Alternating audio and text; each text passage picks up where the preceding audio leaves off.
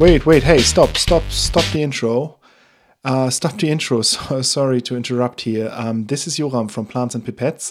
Unfortunately, we don't have a new episode for you this week. We're both a bit too busy right now to get together and record, and that might not change for the next few weeks. But don't worry, if you crave some plant science, check out the blog where we will continue to publish 2 stories each week. And follow us on Twitter, Facebook, or Instagram to not miss when we're back with the podcast, which will be very soon, I promise. And because I don't want to leave you without any plant science this week, here is a story we originally published on the blog a while ago. So see you soon and enjoy this post.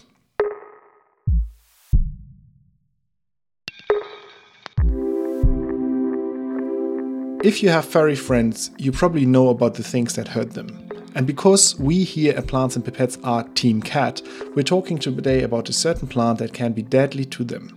And also naked ladies.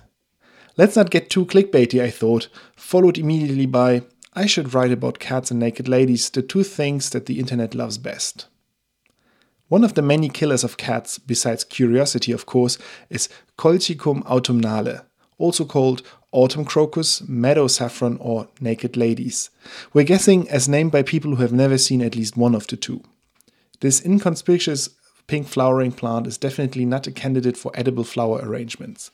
All of it, leaves, flowers, seeds, and corm, contain the toxic alkaloid colchicine, with the flowers and the seeds containing the most. In any cell, animal or plant, colchicine binds to a part of the internal scaffolding in the cell, the microtubules, more specifically the tubulin. The microtubules give the cell structure and act as guiding rails for processes like molecular transport. Colchicine prevents tubulin from connecting to its binding partners. Essentially, the internal scaffolding of a cell gets disrupted, and that is no good. Ingestion of colchicine in toxic amount leads, amongst other symptoms, to organ failure. And after looking at some descriptions, I decided to spare you the gritty details. If you're a person or pussycat, the bottom line is don't eat colchicine. Or, as I should rather say, don't eat too much colchicine. Interestingly, the alkaloid can also be used in medicine to treat gout and Mediterranean fever, both of which are inflammatory diseases. Don't ask me to go into more detail, I'm not that kind of a doctor. Mechanistically, its binding to tubulin and the subsequent disruption of cellular processes inhibits the painful inflammation of body tissue. As a result, colchicine-containing drugs were prescribed over 1 million times in 2016 in the US. Colchicine is not only feared by cats and toxicologists and admired by doctors, it is also valued by plant breeders. Plants, like all other organisms, rely on microtubules having an extra special role during cell division. When the cell is about to divide, all chromosomes line up in pairs in the center of the cell. Microtubules attach to the chromosomes and pull each pair apart so that they end up at opposite ends of the cells. The cell then splits right in the middle and 2 daughter cells, each with a set of chromosomes, remain. When colchicine comes into play, it prevents the microtubules from doing their job. Instead of nicely separating the chromosome sets, they all stick together and end up in one daughter cell while the other cell doesn't get any. Most organisms react a bit overdramatically to this. Both daughter cells die. Well, plants don't. Having twice the chromosomes in one cell is actually a fairly common occurrence in the plant world, and as long as the total number of chromosomes is divisible by 2, plants don't really mind being overloaded. In fact, this chromosome duplication phenomenon, known as polyploidy, can help plants develop certain traits that we humans find interesting, like having larger fruit, being more robust, or growing taller. Wheat has 6 of its chromosomes, it's hexaploid, tobacco has 4, which makes it tetraploid, and strawberries are undecided and therefore have either 2, 4, 5, 6, 7, 8, or 10 copies of their 7 chromosomes. The advantage of having multiple copies of chromosomes is the surplus of genetic material that can be changed, reorganized, or be used as a backup in case another copy breaks. A polyploid genome is both more robust and more versatile in its adaptability to environmental changes. Because of these advantages, breeders try to create polyploid crops with more than the original 2 copies of chromosomes.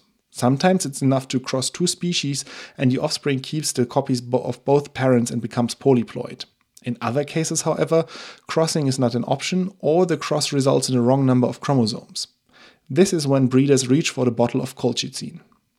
Plant breeders treat the seeds of some plant tissues with the colchicine solution and introduce disruptions in the chromosome allocation.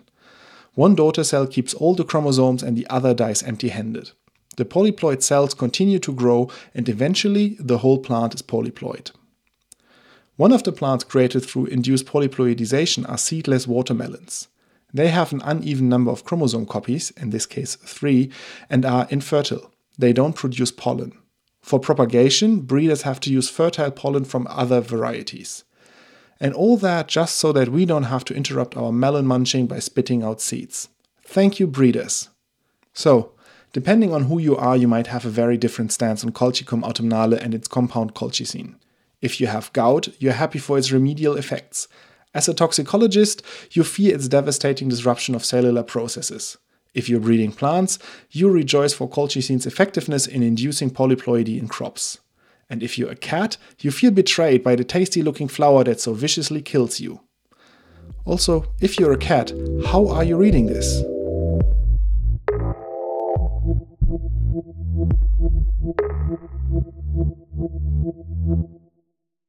This post was originally published under the title Cats and Naked Ladies on plantsandpipettes.com. If you like this post and would like to read more, go to plantsandpipettes.com where you find 2 new posts every week. That's it for this week's podcast and talk to you soon.